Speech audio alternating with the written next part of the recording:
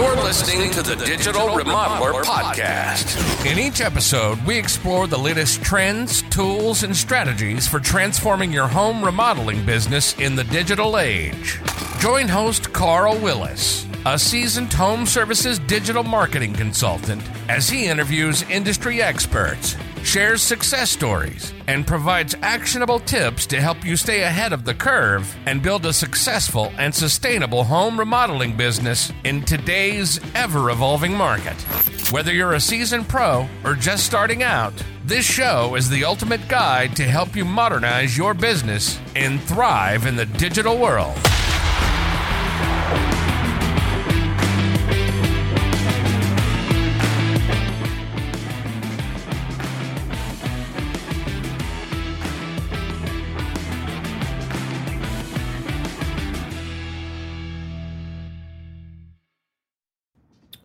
Not all search ads are created equal. That's the topic of our video today. My name is Carl from Remodeling Marketing Team.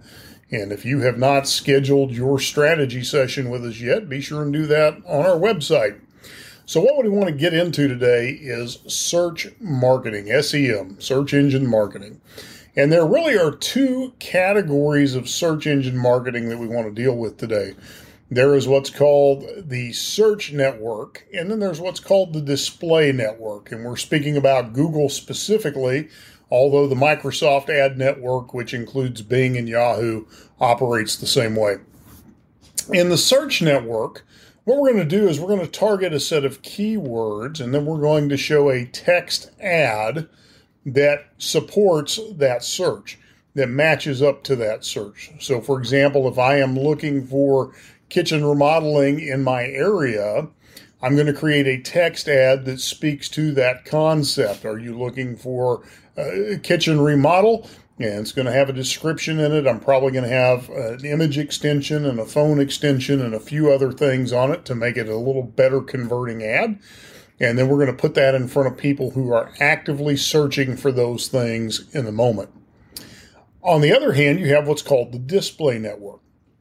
And the display network is just like it sounds. It is a set of banners or banner ads or graphics that are shown to people who match the profile of what you're looking for or on websites related to what it is you do. And so what they're going to do is they're going to be seeing your brand. And this is really what I want to get to is in this discussion. A search ad from a textual standpoint is based on the intent of the person doing the search. What we know about that person is they are researching in the moment a certain topic, and we're wanting to capture them at this high point of their intention.